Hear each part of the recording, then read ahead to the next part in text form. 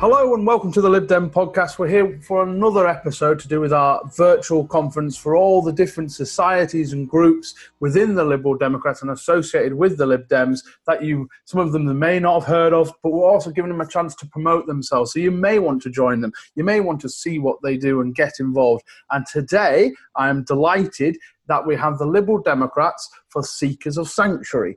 And down the Zoom line, so to speak, we have Suzanne Fletcher. How are you doing, Suzanne? Hello, we're fine, thanks. And Suzanne, now you deal with external kind of relations and comms for LD for SOS. Is that correct? That's right, that's me. Yeah, and you can follow everything to do with the Seekers of Sanctuary group. They have a Facebook page, they have a website. You can follow them on Twitter at LD4SOS. And if you want to ask them any questions, please do so. If you want to get in touch via the Lib Dem Pod, you can. We are on Twitter, Instagram, and Facebook at Lib Dem Pod. So, I mean, first question, obviously, Suzanne, is tell us what you're about. What is the goal of your group? Well, we're standing up for those who are seeking sanctuary in the UK.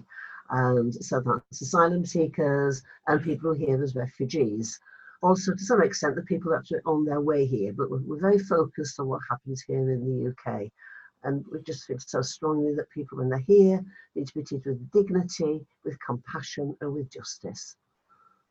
And I suppose it goes to the phrase, you can judge a society by how they treat those who are least fortunate. And, you know, when people are coming here looking for sanctuary from wherever they've come from and for what they've gone through, surely there's no greater test of our liberal values in Britain.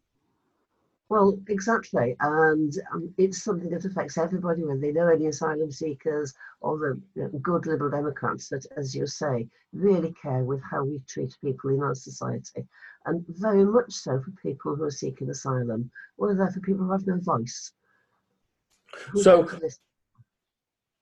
within the actual Lib Dems, what is your group trying to push? What is the main policy movement you would like to see the Lib Dems adopt?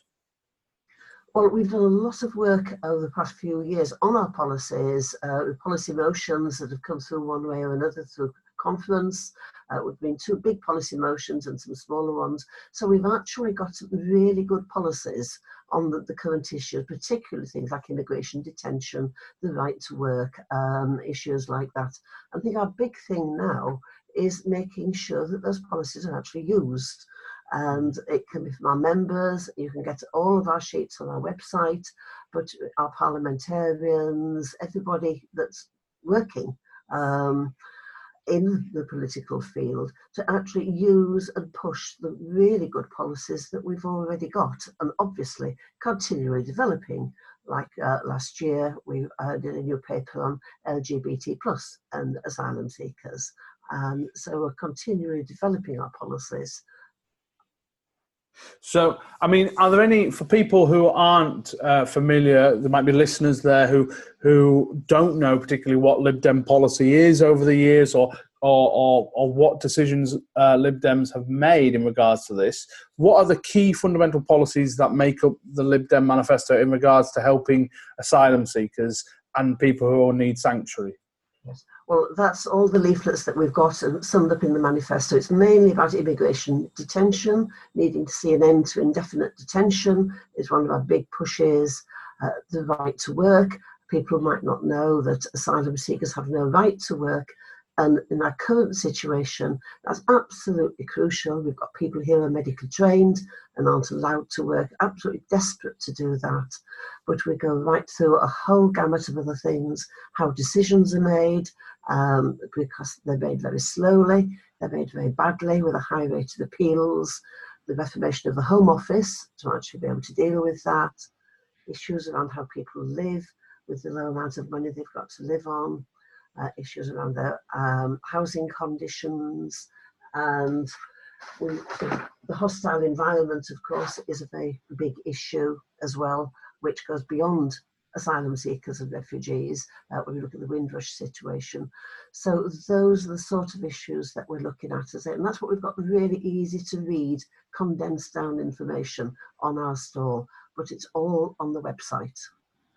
And I suppose talking about the wider kind of political kind of situation for asylum seekers, obviously you've just mentioned about Windrush, you've talked about the hostile environment. I remember Labour having those campaign mugs saying tough on immigration. You've had all the kind of xenophobia that kicked up with the whole Brexit referendum. It's a very tough time for people coming to this country, whether they're in need or it's an economic migrant or anything else. So have you found that more people have come to your organisation or more people are asking, or have you found the opposite and people are quite scared to say, actually, we are pro helping people when they're in their most needy?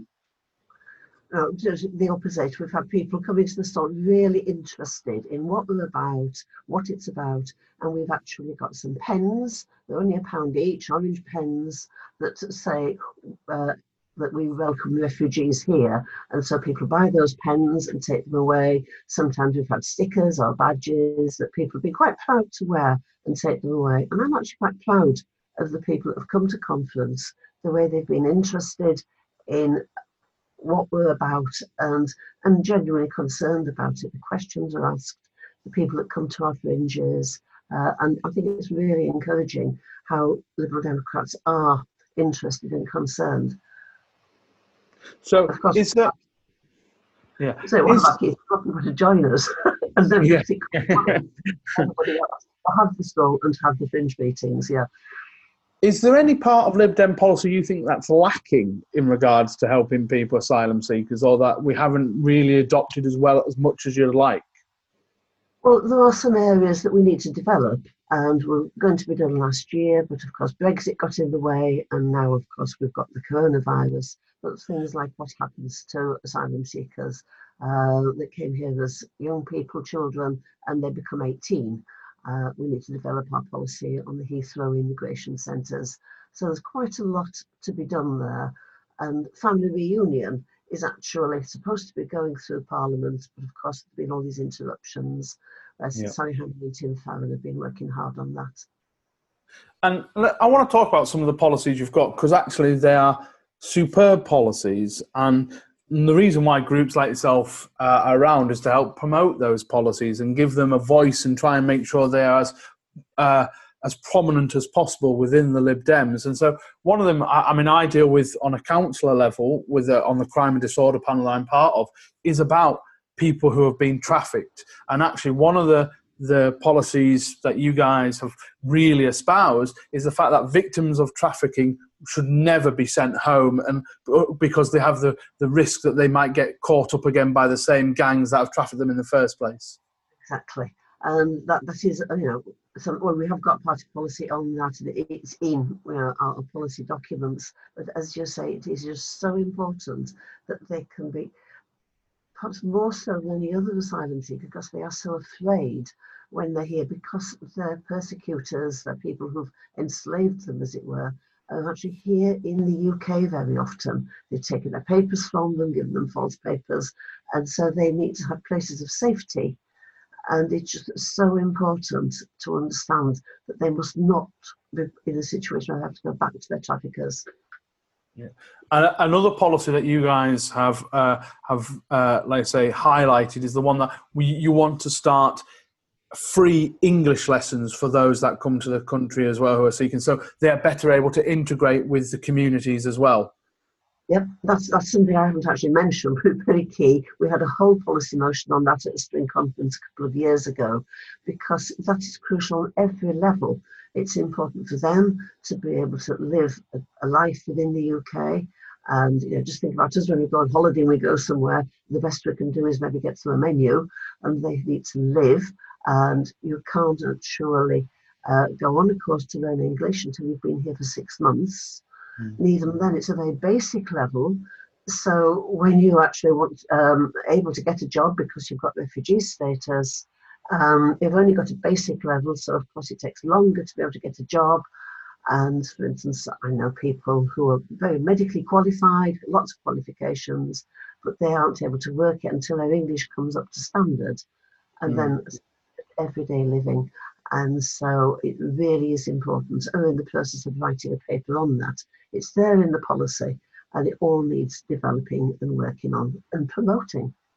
And it's all about that kind of idea that we want those that come to that have fled to this country to feel a part of this community, to build upon it. So like I say, being able to work, being able to communicate effectively, these are key aspects in not just for them themselves, that they'll feel more part of the community, but for existing communities to get to be engaged with the asylum seekers as well.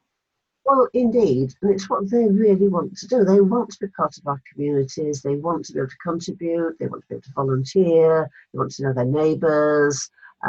They want to be able to, say, talk to other parents at the school. Children pick things up very quickly at the schools, but as we all know, parents need to be able to talk to the school about any issues at home, anything that comes up, and that's very central to how you make somebody welcome.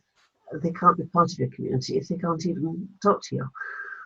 And obviously, we've talked about asylum seekers a lot, but also you deal with refugees as well, and very, very critical. Now, obviously, during the refugee crisis in Europe, again, there was a lot of xenophobia around about people coming to the country, not integrating, crime going up. All of it was debunked and basically was just xenophobic nonsense. But again, what are your plans regarding kind of refugees and making that, and what do you think Britain should be doing better? Yeah, I mean, the very first thing is when they actually get refugee status, they get a positive decision. They only have 28 days in which to get out of their accommodation. Everything stopped, all the support stopped. So 28 days to find accommodation, find a job, get benefits or both. And one of our big policies is extend that to 56, 60 days to give them the time to be able to do that. It's very often that ends up with people being homeless, destitute, and perhaps ending up with a job much, much below what they're able to do. So that's the first part of it. And I think the thing about people being accepted in our society, that's when we make a really big push about 20 top facts, and now let's get the names right.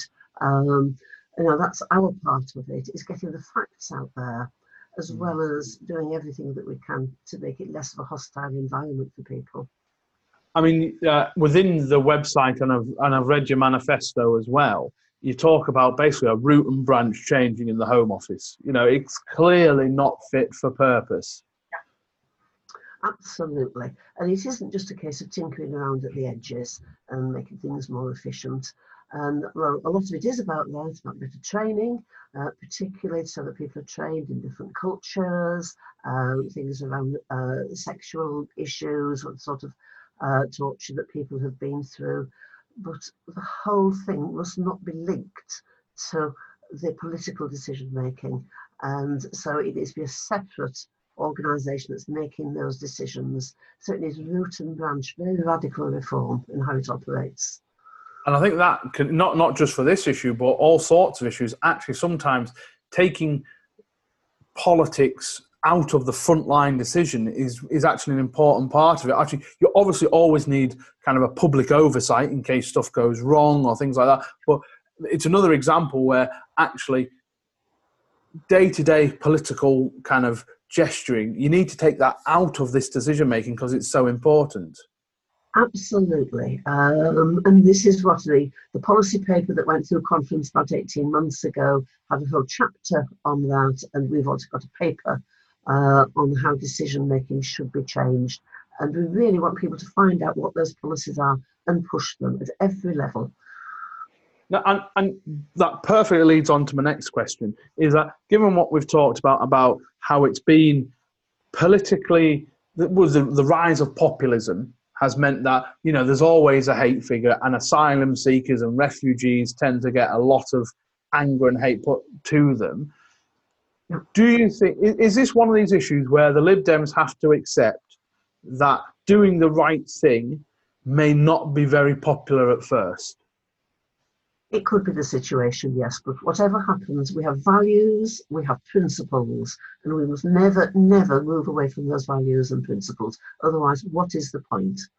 Exactly. And actually, and one of the aspects I always thought was this refers to the European Union, a lot of people built up this kind of perception of the EU because no one was putting the positive case forward. And that's the same for the positives of actually doing things to help people, not just because it's morally right and it's a good thing to do, but actually we are getting people who are, like you say, could be medically trained, particularly in the current crisis, who could be add a fantastic input to our society.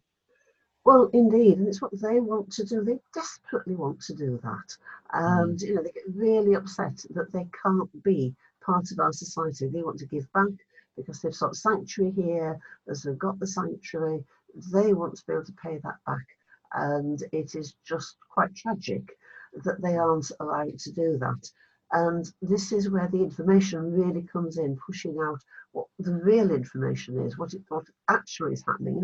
The UK is not taking more than its fair share, as people say.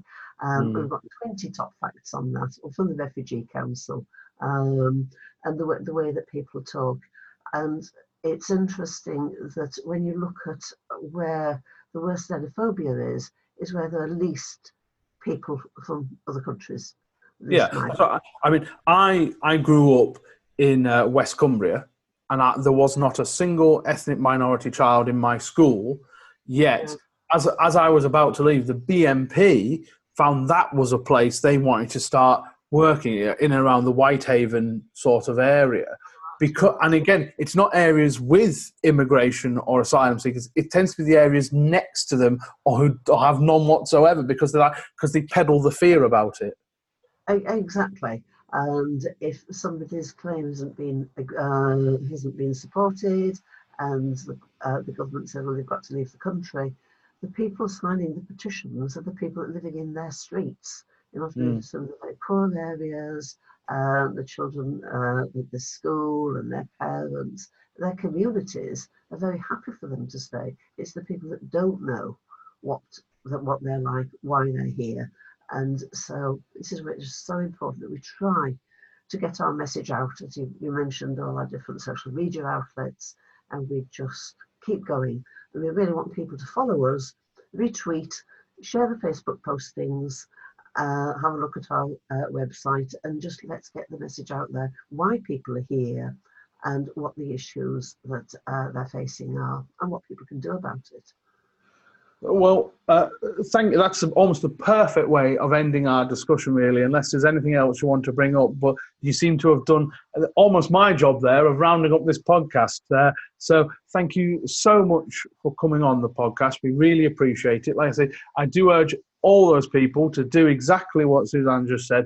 Go on Facebook, go on Twitter, retweet it, join the Lib Dem, Liberal Democrats for Seekers of Sanctuary. Go join them, go help their cause, because these people are trying to help the most in need people probably in our society.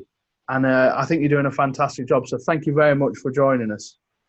Great, thanks to you for giving us the opportunity that we missed at conference. Thank you very much, James, and lovely to meet you. Bye. Bye. And that's it for this episode of the podcast. Thank you so much for Suzanne for coming on and talking about the fantastic work that the Lib Dems for Seekers of Sanctuary do within our party. As she said, go follow them online. Go look at the facts. They've got some fantastic information. Do join them if you can and actually get the word out there, because we saw that with the EU referendum, it's the ignorance of some of the facts that actually can cause us to lose these arguments in the future. The more we put out the good things that asylum seekers and refugees do in our communities, the more hostility will be destroyed for those people. So thank you so much for listening. Thank you so much for watching, those who have watched it. Thank you very much to Suzanne again, and we will catch you again in another episode.